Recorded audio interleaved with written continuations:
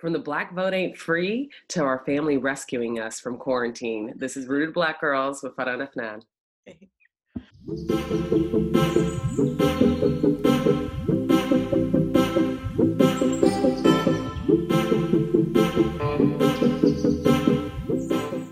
Representing everyday Black millennial women of multiple faith, cultures, and Black agendas. That part. Interestingly, last week, Diddy was on a live with Naomi Campbell, and he stated that the Black vote will not be free. And then he went on to say that he was going to hold on or hold hostage to the Black vote or his vote. Yeah. Or I think he means the conglomerate of Black. He means for everybody. Yeah, I think I was like, okay, how do you control our vote, sir? But then he went on Twitter. I didn't see the IG live. I don't follow Diddy or Naomi, unfortunately. But then on Twitter, I saw it. And if I like something and I connect with something, I almost automatically either like it or reshare or retweet it. And this one, I was just like, I essentially agree with it. But there's a lot more. I think I was more offended or not offended, but I called to question, yeah, you make this very big claim, but where's the hyperlink, sir? Like, where's the Black agenda, sir? For me to go be able to look at it, exactly what you're referring to. Just make this claim and say the Black vote won't be free and not talk about, here are my list of demands. And so I know we talked about this briefly. What were your thoughts when you saw that tweet? Honestly, to be honest, I was a little bit confused. We've talked about this before in terms of I'm not the most politically active when it comes to voting and even just understanding, what candidates are proposing and things like that. So for me, I actually had to do some research. I had to do some research and figure out what's going on. Mm-hmm. But when I actually did dig into it a little bit, I think a lot of the things on the general Black agenda, I think depending on what political figures or activists you follow, their agendas will adjust slightly based on their preferences, which is, of course, right? But some commonalities in terms of, criminal reform, right? Voter reform, where it's talking about, I saw one leader was saying that they wanted to see felons have the right to vote, right? Mm-hmm. And stripping that law away because it disproportionately affects African Americans. Yeah. Some people were saying we still don't have water in Flint. I don't want to don't even think about my vote if we don't talk about Flint, right? Exactly. So I think a lot of those issues are super, super important. Education is important. Healthcare, especially on the heels of COVID, is super important. And so I agree with him, but the question I was left at the end of it was, okay, so let's say Joe Biden doesn't address these things. Let's say he doesn't give it. What are we going to do? We all just not going to vote? What's the alternative? Exactly. So I think that's kind of the question I'm still left with. What are we doing at the end of all of this? No, and I totally agree with you. It's interesting because are we going to be voting based on our interests or are we voting to get Trump out, right? And we have to, and I think regardless, I see what Diddy is saying, and I think there's power in what he's saying. We have to come up with a Black agenda of exactly, and we need to be all on the same page. We have so many nonprofits in this country that deal with Black rights, civil rights for people of color. And specifically, we need to come up with a list of things that we're all on the same page about. Mm-hmm. And I think with Diddy, I was like, we need to coalition build. You need to get all your influencers, your stars, money, political advisors, and create almost a Black caucus where we come up with ideas and an agenda for Black people with all of these different nonprofit organizations that are all doing great things. Yeah. And just to go back on my own personal experience, I was heavily involved in student government at the University of Florida. Are you? That's awesome. Yeah. And what we would do is that the elder people in undergrad would meet up at night in dingy classrooms. And among the leadership of Black students, we came up with a Black agenda to then bring to the overall campus and the student body. So we didn't just make claims and not ask for things. So I get what Diddy's saying. Yeah. The Black vote won't be free, but sir, what's the alternative? And I think you're right. When there's a negotiation situation, when there's a hostage, right, and he's claiming he's keeping his vote hostage, you do make a list of demands with the negotiator, right? Who's that? Samuel L. Jackson, the negotiator? Start on that. Oh my God, it's so funny. Do you see this outfit here? I'm trying to paint to above the rim with Bernie. Oh, I see it now. I was like, okay, the ancestors of Professor Tupac Shakur. Okay. But yes, we need a coalition bill. We need to have a community of like thought leaders that come up with a Black agenda. We need to fundraise and we need to make demands. And I don't think our alternative is voting for Trump. I will say that Trump will, if we come up with a Black agenda, I'm almost certain that Trump will I have to adopt some of it. He'll agree to it and he'll adopt it, but it will be signing ourselves away to the devil. You know what I mean? And evangelical Christians kind of did that. They don't agree with a lot of what he does in his personal life, right? Disparaging women and abusing women and what he does with his money. And he doesn't, I think he's pro-choice to, you know, and who he is, but he promised that I will give you, follow. Yeah. He said, I will give you a conservative Supreme Court justice, Brett Kavanaugh, so that we can overturn Roe versus Wade and get abortion back on the docket, you know, of making it illegal. So what are your thoughts around, do we vote with, as a Black conglomerate, or do we want Trump out? You know, what's the alternative here? Honestly, when I look back at like Trump's presidential, like his term, right? Mm-hmm. I am floored at the things that he's done. Yeah. And he's still here. Mm-hmm. And I'm actually a lot surprised that we're still standing. I just, if you would have told me before he's in office, we would have a president who did that, I just would have known that the United States would have been on fire. Yeah. And it's kind of crazy that despite all of his nonsense, like, it's not more important to as many people as I thought. Like, the uproar isn't as concrete as I thought it would be. Like, yeah, like, you know, you have Maxine Walters. Go ahead. I was just going to say that there are certain groups of people that are getting what they want, and so they're allowing Trump to be asinine, to be ridiculous in his claims. And what he like, do you tweet your tweets, but abortion needs to be here, right? And and that's that goes back to your question of like, do we need to play that dirty game too? And we cannot do that. I think the key goes in, so Black voters did not come out as effectively and efficiently with Hillary Clinton that they did with Obama. And I think we need to say, we have these voters, we've registered these voters, these are real tangible people. Voters, Roland Martin said this, he said voters are more tangible than Instagram followers, right? You have 1 million Instagram followers, only get 1,000. Some of them are fake, like the registered voters are. Registered voters are real people. And if you bring this to the docket of like, I'm going to guarantee that my base understands and have been educated around voting. I haven't told them what to vote, but if you align with our interests, we're voting for you. Yeah. The state of Georgia has 300,000 ineligible or eligible voters that are not registered. Ooh, I didn't know that could have made Stacey Abrams our governor, and we wouldn't have to deal with nonsense. Brian Kemp. We're gonna get into that. Complete nonsense. And so I think we need to register voters. We need to say we have the numbers, because that's exactly what happened. At the University of Florida, what a lot of the white fraternities and sororities would do, they would make their constituents go vote, get the I voted sticker, put it on their board to say that they voted. And then they said, these are the amount of people we're turning out. What's your community turning out? And you have to show turnout so that you can come up with an agenda that I agree with. Yeah. I will also say that Joe Biden as a presidential candidate, unfortunately, or fortunately, I think Democrats really care about people. Republicans are known to get in line, or Republican or Democrats vote because they like someone, and so we can't do that. Joe Biden is likely going to be our candidate. I don't see the Democratic National Convention making a switch up, right? I think whoever he chooses as vice president will be important to how we kind of move. Very important, because sometimes when he's on the podium and he's talking, like that segment he did with Angela, Angela and them were commenting on it about I think the question was, he was at a historically Black college, and the question was, what responsibility do you think African Americans have in like overcoming slavery? And he was talking about like record play, and I'm looking at him like, dude, are you so old that like, are you here? Like, are you all the way that? And like, even 4 years of a term is a lot, like mentally, physically, and I'm just like, we might be worse off with him.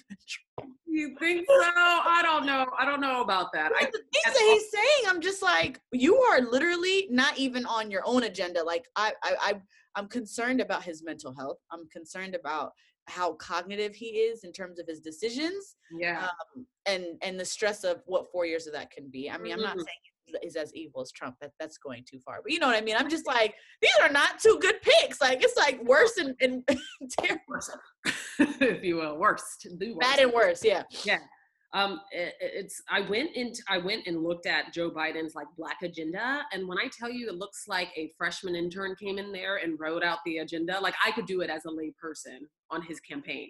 And when I looked at Elizabeth Warren's or Mayor Pete's or Strayer's, I believe is his name, their pages were like real detailed with facts. And I think he can't bet on Black Democrats coming out and voting for him. I think if anything, what Black Democrats end up doing, even though 90% of Black people are Democrats, what they become disenfranchised and disengaged. I won't say disenfranchised, that's a whole different system, but they become disengaged. For sure. They're just like, this, I don't have a dog in the fight. Like, I'm not going to win either way. Exactly. And I think it's about getting people charged and ready and believing that their politicians will really participate and care about their constituents. And I think what Joe Biden really needs to do is choose a vice president candidate that really kind of connects to Black voters. Speak to the people, yes. That is so important. And I don't think what I need is a Black VP, although some people have explicitly stated that. I don't necessarily agree. I really like Elizabeth Warren, and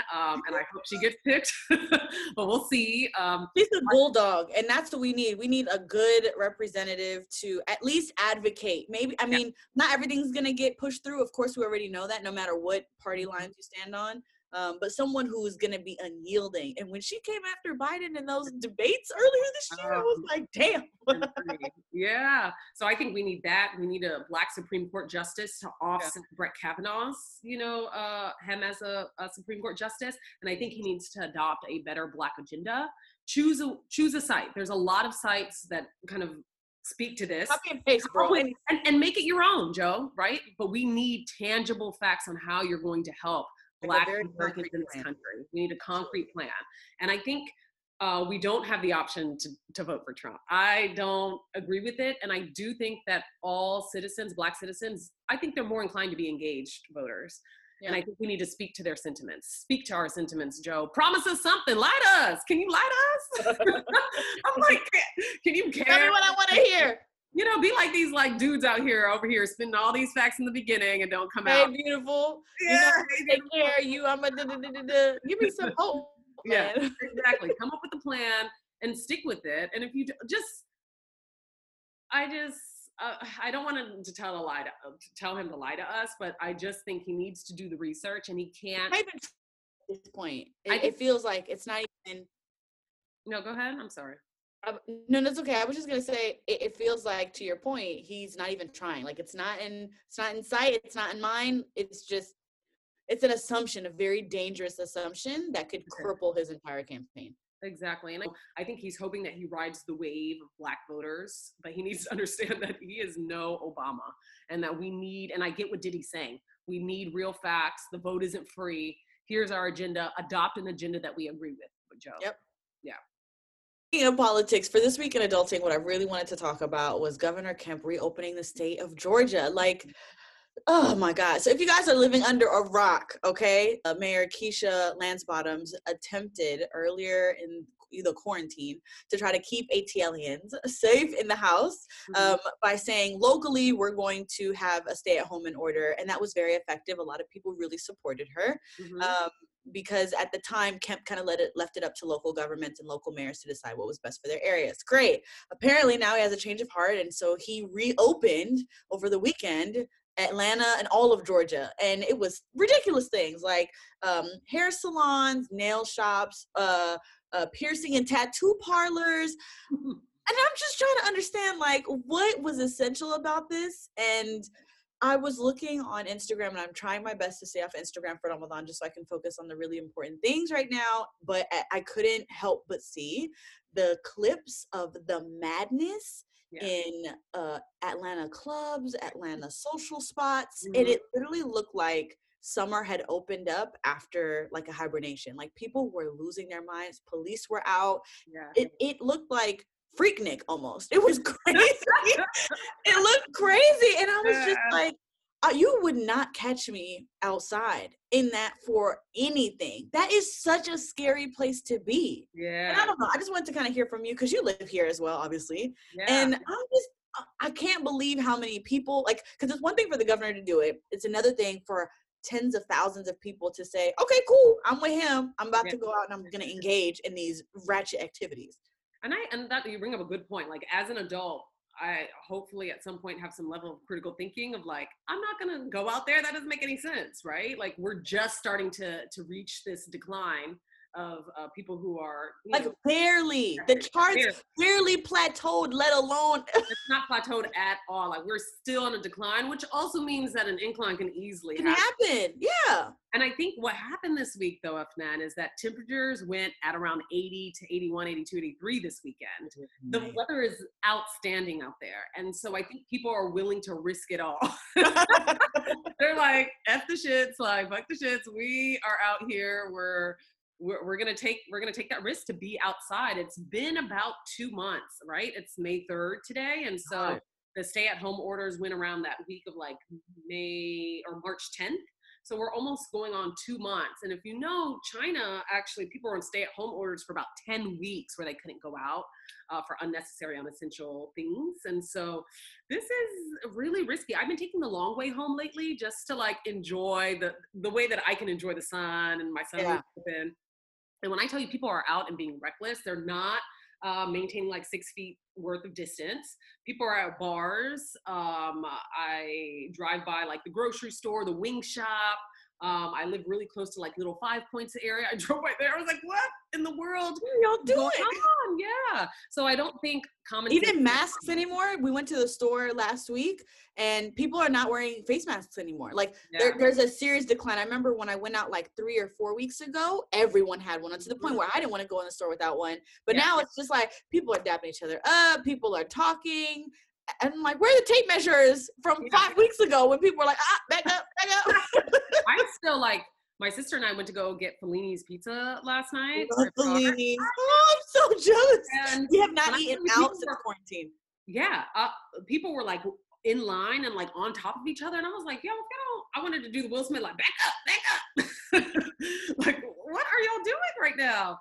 But common sense ain't common. And I think it's going to take probably an increase in infections, which I don't hope for. And if people are right now, then so be it. But I'm gonna let them go ahead and do their thing, and I'm gonna use my own common sense and critical thinking skills. But in the segment of My Mama Said, I think maybe last week with Dr. Dion's episode, she brought up attachment styles. She really brushed over it quite quickly. But you guys, right? But you guys did talk about the book, and I was like, what book? Right? And then I ended up going on Amazon Prime, ain't Prime anymore. It takes about 4 to 5 days. I ended up getting the book, and I'm nearly done with the book. It really resonated to some of my experiences. Wow. And it really feels like a holy grail or a Bible of sorts for kind of relationships. And so that you go into them knowing who you are, what you're giving off, and how to control yourself and really make good decisions. And so I know you said you read that book, right? Many years ago, girl. So we've talked a little bit about in like our previous segments about therapy and stuff like that. But there was a point in my life, like a good year or two, where I read all of these psychological books, right? And attachment styles was one of them.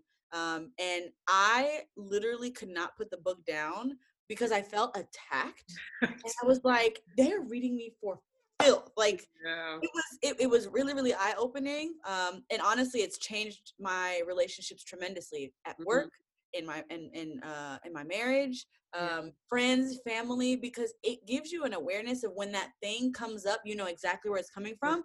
And it takes like the shame and the guilt of like, why am I, crazy when people are looking at you like, well, I don't feel the same way you do about these instances. You actually have like a base to be like, okay, I'm like this because of this, and this is what I can do to change it if these beliefs and these practices are no longer serving me. So, I love that book. And it's one that I like to review back when I find that like my relationships are all kind of out of whack when those transition periods in your life. So, I realized that I think before other like recent relationships, I was more secure, but because the person that I was communicating with was very avoidant. It made me very anxious, and Yes. I had an anxious. It kind of, and they said that be very cautious. If you're secure, you end up being with someone avoidant, and how that can shift you to being anxious. And Yes. so Yes. I'm kind of having to reparent myself so that I go back to being secure and not taking things personally, and really being there and lending myself to people. What I Mm. love most about the book is that I think sometimes maybe in, I don't know, I want to say first gen or people of color or Black communities, we end up saying like, you should be self-reliant. You should really care about yourself, be selfish, don't depend on others. But this book is really saying that no, we're in relationship with people all the time, and you should be dependent on people in your life. In a healthy way that is detrimental. Yep. Exactly. So I think it's really reshaping my thought, because a lot of the time, even though I was, I think, pretty secure, I was always under the impression of like, do you, and when you are good, then we can easily be well together.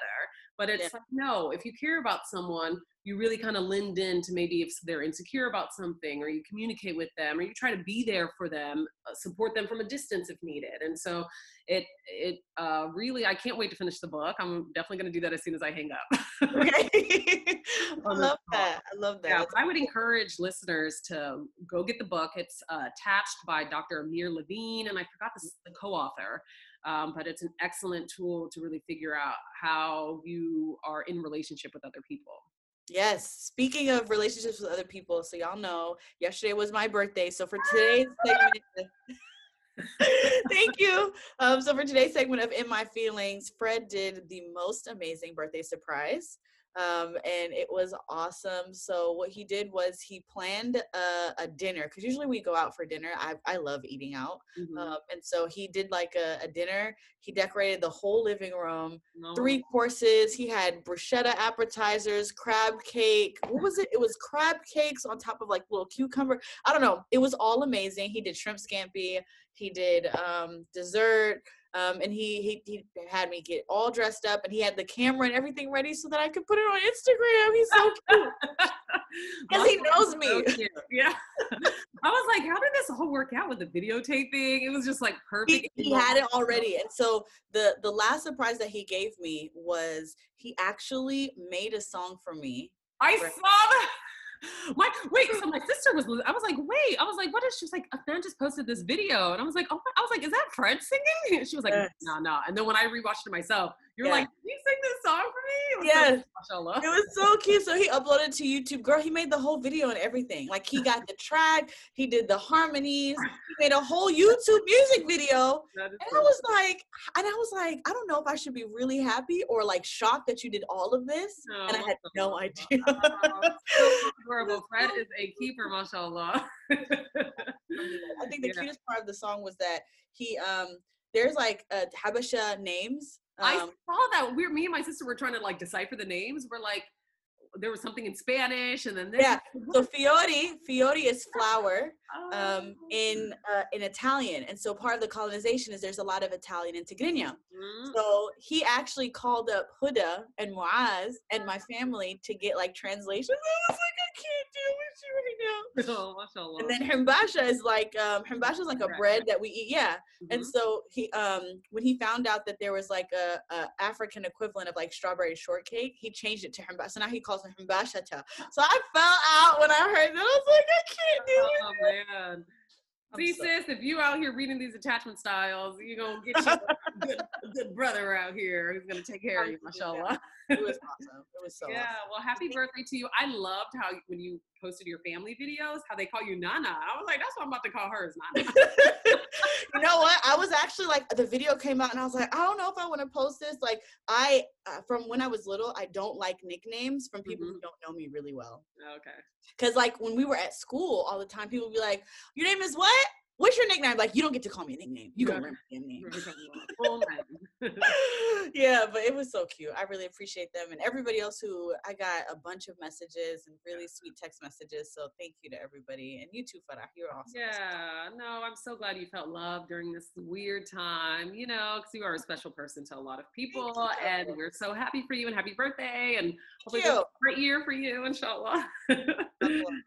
Yeah. So, on the theme of like family, I was so excited. I've been doing this quarantine thing by myself. And so I've been Yeah. going to work and being diligent about that. Inshallah. Yeah. And so my siblings ended up coming into town. And so I've been so grateful to have them. I didn't even realize I've been doing the quarantine thing so well that it's become almost like clockwork for me. And so when they came, I was like, hugs. I need Yeah. you. Aw. So they're still here, and we're gonna go kind of maybe enjoy the sun and maybe just Hey. a Savage remix. Actually, it's Ramadan, so maybe we'll listen to the Quran with the windows down, so we're safe and not listening to Governor Kemp here.